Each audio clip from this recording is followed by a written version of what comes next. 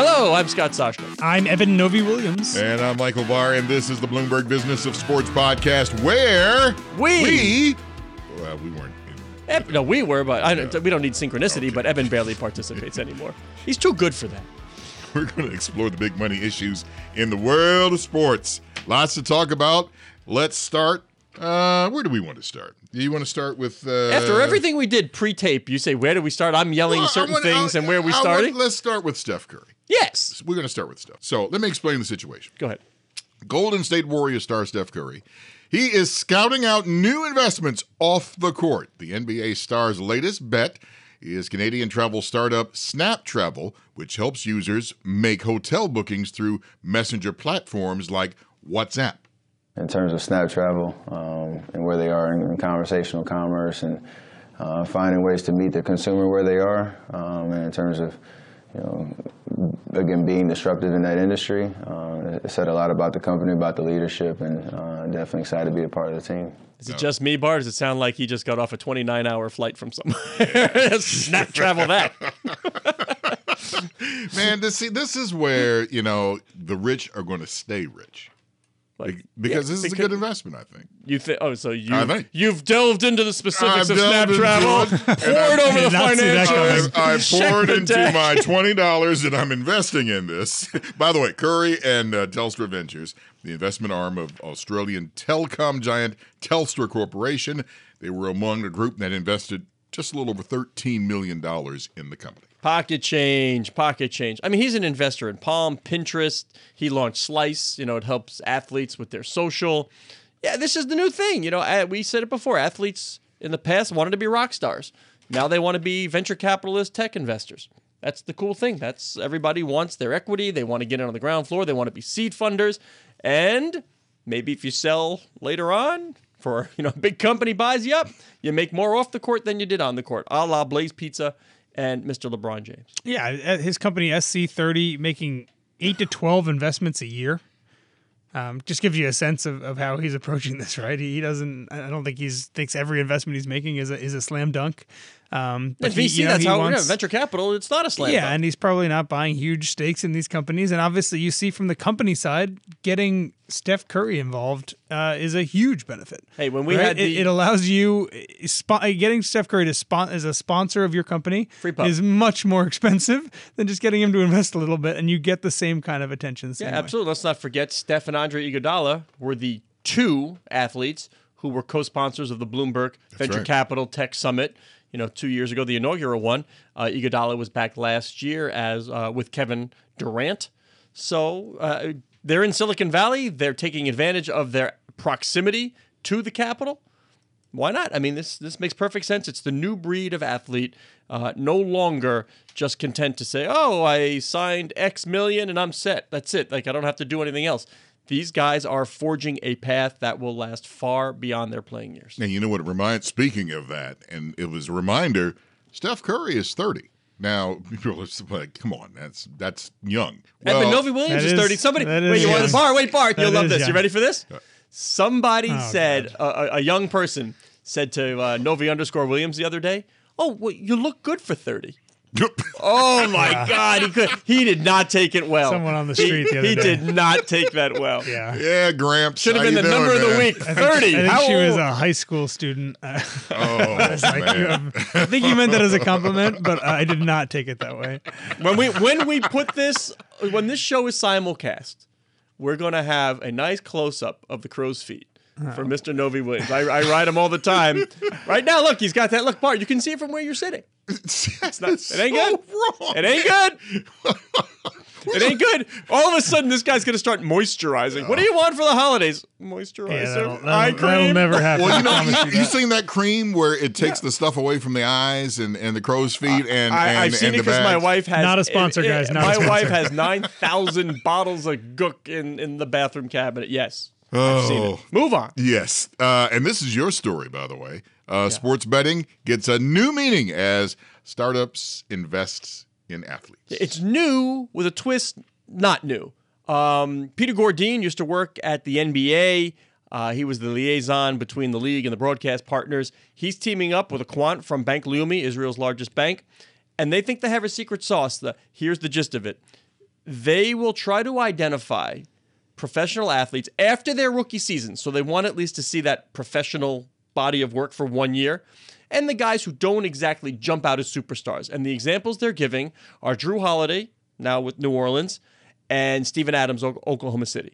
Like, you look at their first year body of work, it's like 3 points, 4 rebounds. That's not a megastar, right? But they think their quantitative data analytics, machine learning, and know-how, they will be able to identify who these superstars are going to be.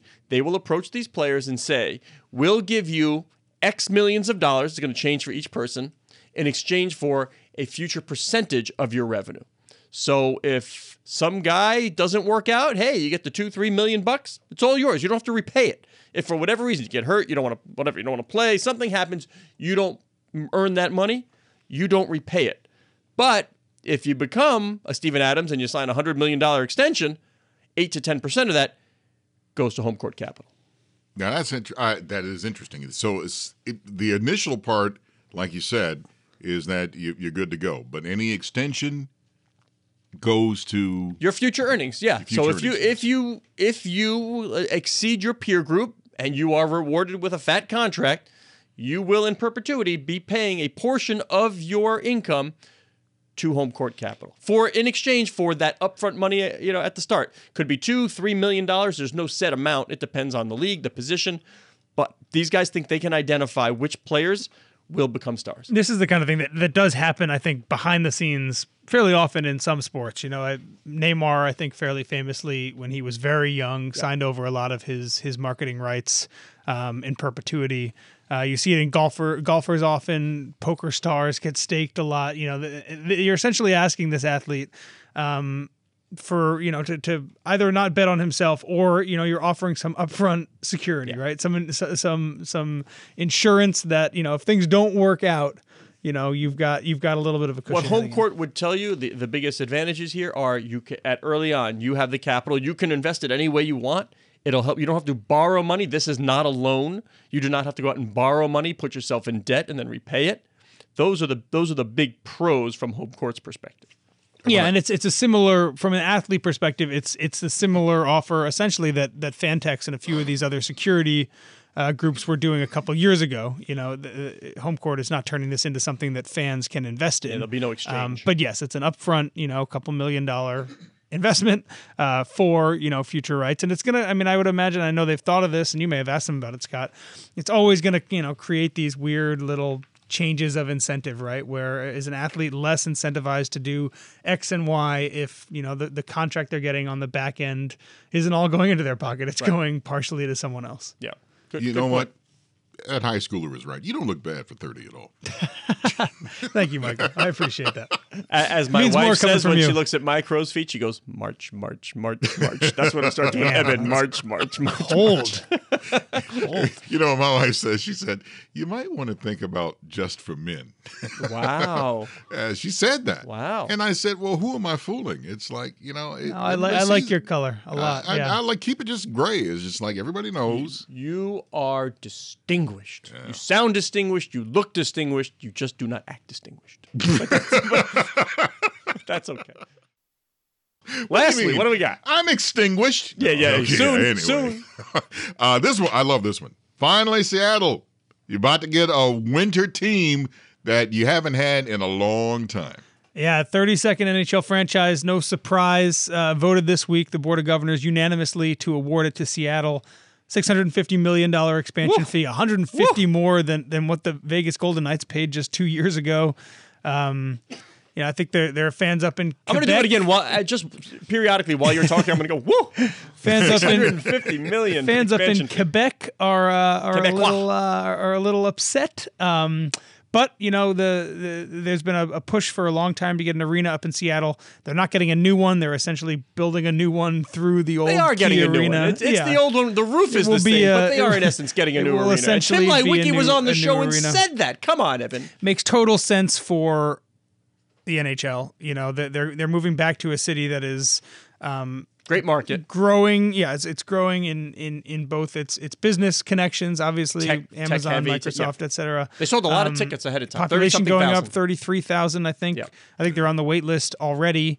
The NHL has suddenly become a league where they're going to cities that other leagues are trying to get to, and they're beating them there, right? They beat the NFL to Las Vegas. I assume at some point an NBA franchise is going to come back to Seattle. Bettman The NHL team is beating them there. Yeah, Bettman took a lot of heat for some of the Sun Belt, whatever, but like a lot of those markets did work out, and now you're going to have Phoenix moving to the Central Division.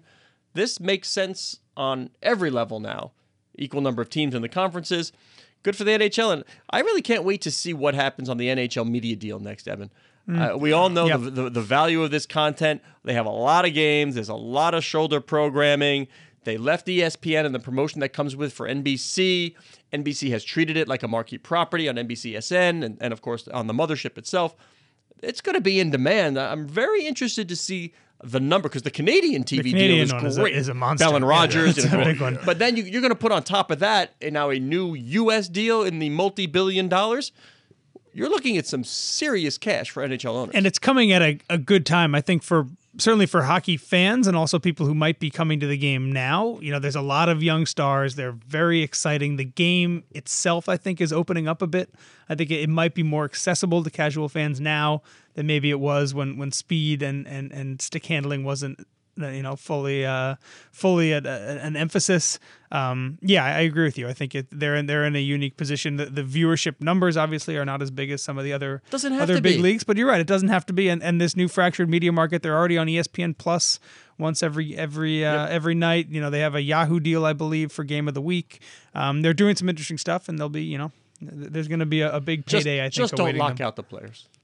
I mean that drum is already being beaten. You hear there could be a lockout on the way. It's funny you mentioned that. I feel like that drum is beating now in every sport at all times. Right? Like Adam Silver the other day, totally, they're spending to unprofitability. You're seeing Adam Silver 3 or 4 years before that deal is up, already talking about it. Major League Baseball, which seemed like it was labor free for so long. There's huge fighting last year, and I'm interested to see what this offseason brings. But at the end of the day, players and owners. The question is, can you get enough owners in all of these sports? And this is the easiest way to look at it. Can you get enough owners across all these sports when it's their turn who are unhappy enough or are not making money to get the votes required to shut down a season? And my bet right now is no.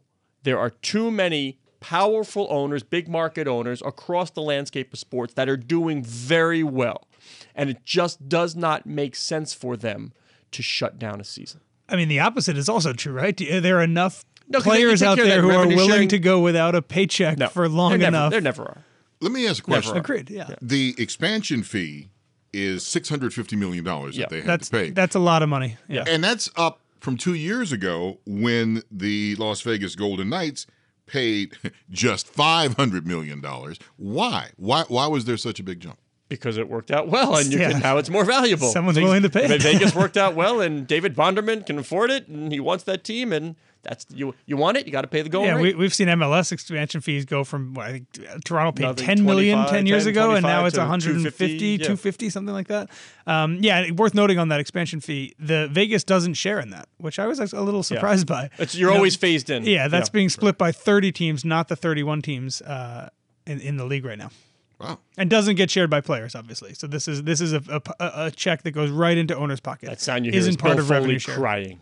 Start to think about what the team's name will be. They haven't named it yet. The Totems. They haven't named it yet. The Totems. The Totem seems like the likely answer. I'm like Puget Pirates is my goal. No, because then you're taking out the city name. Hashtag Puget Pirates. Yeah. Let's make it happen, guys. Totems. Let's take a poll. Yes. No. Oh, God. No? Oh, Sorry, wait. Let me stomp on this cricket. There. This is the Bloomberg Business of Sports podcast. I'm Michael Barr, along with Scott Soshnick and Eben Novy-Williams. We are here each and every Monday, Wednesday, and Thursday exploring the world of money and sports. Join us again at the end of the week when we speak with XFL Commissioner Oliver Luck.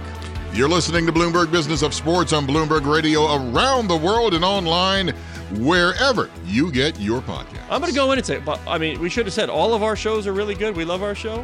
But Oliver Luck was excellent. Yes, he was. Oliver Luck was excellent. Yes. So, if you're curious about the future of football, yeah. Oliver Luck and the XFL is a podcast you should listen to wherever available. So tune in. By the way, I'm going to give the out cue again. That's what the whole purpose of what I just said was. I'm going to give it again. You're listening to Bloomberg Business of Sports on Bloomberg Radio around the world.